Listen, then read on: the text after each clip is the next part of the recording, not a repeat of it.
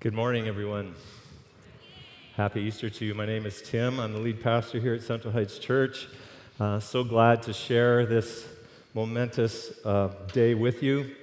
You've heard the phrases, if I don't eat soon, I'm going to die. I'm dying to go to that concert. Or I'd die to have a drink right now. Maybe that chocolate cake is to die for. Such dramatic language. Really now, what would you really die for?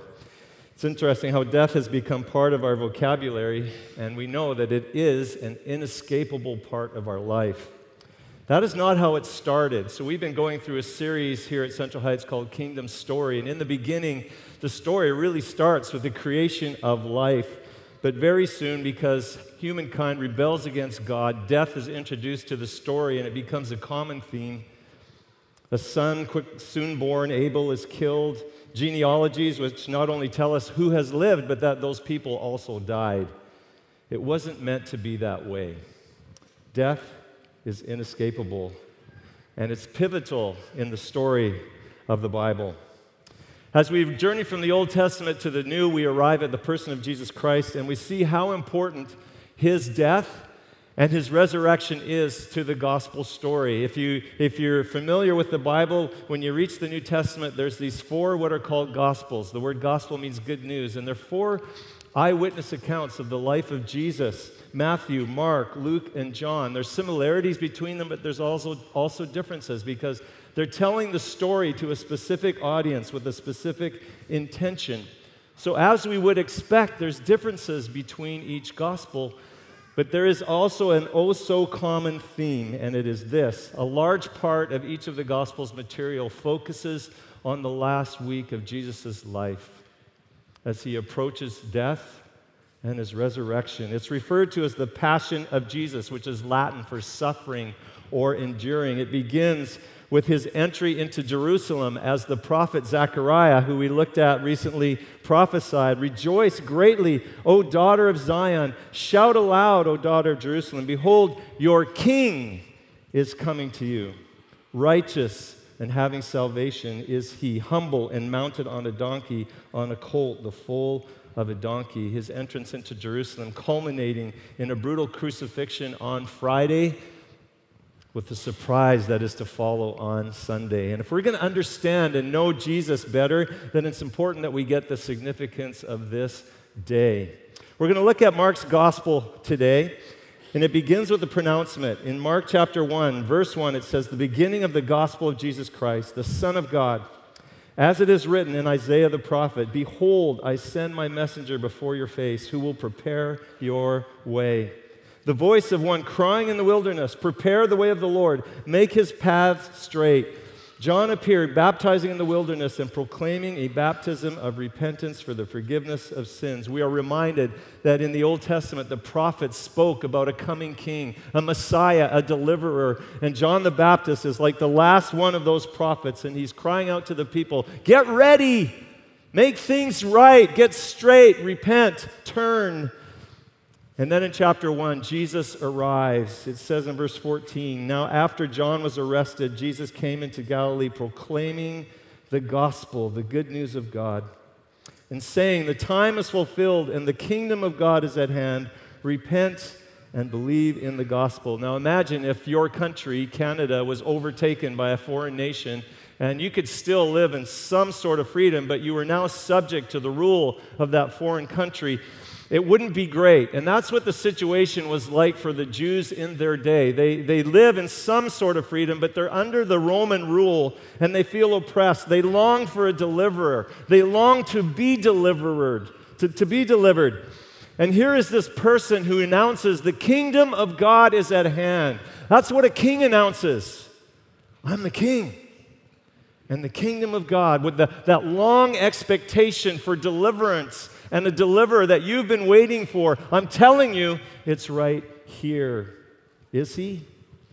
Is Jesus that long-awaited Messiah, the coming King? Well, Mark is going to answer that question in his gospel, And so the first half of his story, he accounts one account after another of what Jesus taught, but also what Jesus did, the miracles that he did as he touched people's lives. And the way that Mark shows us this extraordinary work of Jesus, he does so in a unique way. Let me show you as we look at a couple of examples. Towards the end of Mark chapter 1, there's a leper who comes to Jesus, and he wants to be made clean. He wants to be healed, and Jesus says, I'll do it. And immediately the leprosy left him, and he was made clean. And it says, Jesus sternly charged him and sent him away at once and said to him, see that you say nothing to anyone. Don't say anything, but go show yourself to the priest. Mark chapter 5, there's a story of a significant synagogue ruler. His name is Jairus, and he's concerned about his daughter, and he's heard that Jesus is a healer, so he comes to Jesus, and my daughter is really sick. So Jesus consents to go with him, and he's delayed on the way, but when he gets there, the daughter isn't breathing, and Jesus enters the room, and he begins to talk. He says, Talitha cumi, which means little girl, I say to you, arise. And immediately this 12-year-old girl arises and walks. And they're overcome with amazement. And it says in verse 43 of chapter 5, and he, Jesus, strictly charged them that no one should know this. Mark chapter 7, they bring to him a man who's deaf, and he has a speech impediment. And they begged Jesus to lay his hand on him. And so he takes him aside privately, and he prays for him, and he says, be opened. And it happens as Jesus commands. His ears are open, his tongue is released, and he speaks plainly. And what does Jesus say to him? He charges him, don't tell anyone. Not that anyone listened to Jesus, but Jesus is charging them, don't tell anyone. Come on. Do you get the irony of that? Jesus was calling people to follow him. Don't tell anyone. We're familiar with the term follower today, and we know what it takes to get followers. You take great pictures, really good selfies. You have a nice little sound bite that goes with it. You know, it's really cute, short scripts, very catchy. So this is what we would have expected Jesus to have done if he lived in our day, you know. Come here, Jairus. Yeah, your daughter too. Have her right here. Click. And then a little tag that goes with it. Here I am with Jairus and his daughter. Just another day of miracles. Here's a selfie with this newfound friend. Click. Here's my friend. He can talk now. No longer speechless and deaf. Hashtag Messiah has come. Hashtag Kingdom of God is here. But what does Jesus do? Shh. Don't tell anyone. Be quiet about this. And this pattern continues in Mark's gospel till he gets to the middle of the gospel in Mark chapter 8. He's very strategic with this. When Jesus asks the most pivotal question to his disciples, who do people say that I am? And they reply, John the Baptist, Elijah, maybe a prophet. And Jesus takes it personally to them as he does to each one of us. Who do you say that I am? Peter answers him, you're the one. You are the Christ. See, for a Jew, that meant you're the long-expected hope of Israel. You are the anointed of God, the deliverer, the coming king. You are the one. And he's right. And what does Jesus tell him? Don't tell anyone. See, Mark is setting us up to understand in his gospel that we really don't know the fullness of who Jesus is as the soon and coming King, Messiah, unless we understand what his ministry, what his mission was for. And right after Peter has this revelation, Jesus says to them in verse 31 of chapter 8, and he began to teach them that the Son of Man must suffer many things and be rejected by the elders and the chief priests and the scribes and be killed, and after 3 days rise again. And this won't be the first time that Jesus will tell his disciples this. 3 times from here going forward in Mark's gospel, disciples, I'm telling you this, I'm going to suffer and die. They're going to spit on me. They're going to mock me. I'm going to suffer and die, and I will rise again on the 3rd day. Guys, listen up. I'm telling you, I'm going to die. I'm going to suffer, but I'm going to rise again. Mark wants us to know the Messiah's road to glory is through suffering. And we really don't get Jesus unless we get his call to do that on our behalf. And the disciples didn't get it. And Peter, fully immersed in the Jewish culture of his day, says, no way, Jesus. Messiahs rule. Kings conquer. And of course, if you're on his side, you rule and you reign and you conquer with him. And a little while later in Mark's story, a couple of the disciples are arguing about who is the greatest, and later, who is going to have the privileged seat at the right or left hand of the Son of God. But before we get all critical about Peter and the disciples, maybe we should take a look inward at ourselves. You see, the wisdom of the world that we live in, the culture that we swim in, even the desires of our own flesh is so often about self. It's about ourselves, about self-promotion, and it expresses itself in different ways, but it is not all that foreign. Financial power, I've got more money than you. Organizational power, I'm on the right team more than you. Intellectual power, I'm smarter than you. Spiritual power, I've got more of God's favor on my life than you.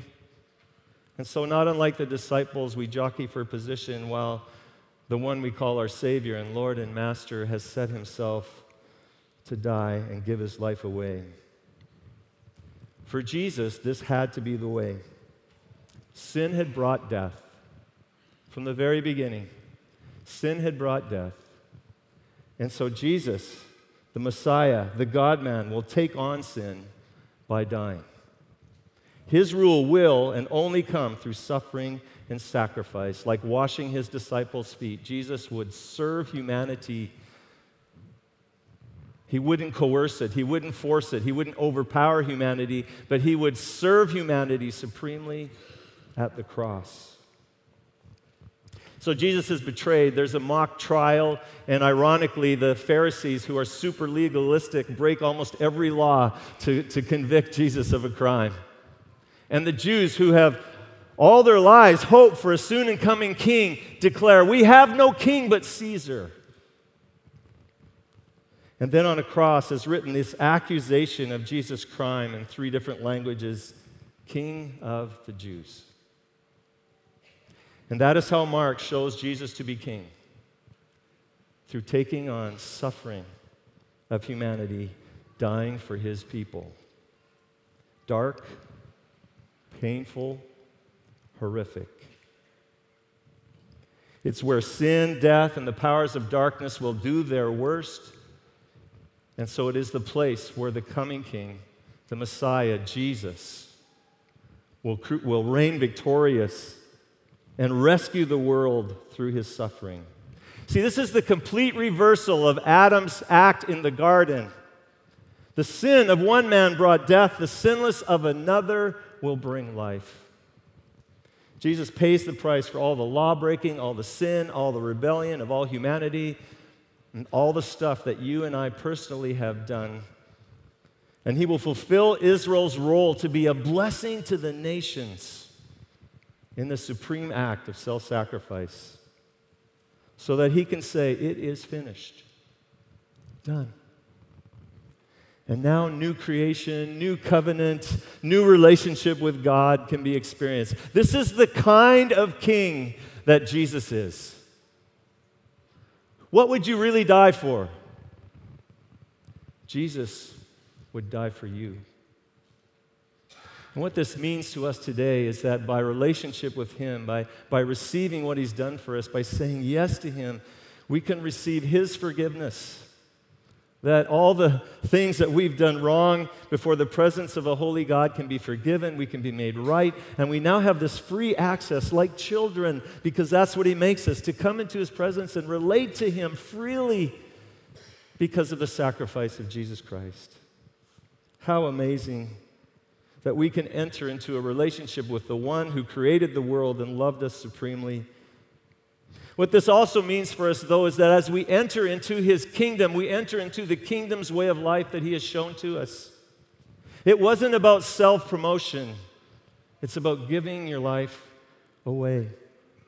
So shortly after Peter's confession, Jesus had said this, and he called him to the crowd with his disciples and said to them, "If anyone would come after me, let him deny himself and take up his cross and follow me. For whoever would save his life will lose it, but whoever loses his life for my sake and the gospel's will save it." Jesus modeled this at the upper room when he celebrated Passover with disciples and he took the towel and he washed their feet. See, to be a follower of Jesus then is not to be just a person who says, "I like Jesus," with a click. To be a follower of Jesus is one who, like his master, Jesus, gives his life away to serve and to love those around him. The cross is not so much something that happens to us. It is actually a deliberate choice that we make to embrace the way of the kingdom, and in so doing, discover that through death to self, we enter a life that is extraordinary because it's his life. What would you really die for? Let me pray. Father, on this day, we marvel at your love for us, that you would give to us your Son. We marvel at the love of Jesus, that he would be willing to go to such great lengths to save us from our transgressions against you and bring us into a new way of living as your children. Lord, we say thank you. We want to do that not just with our lips, but with the way that we live.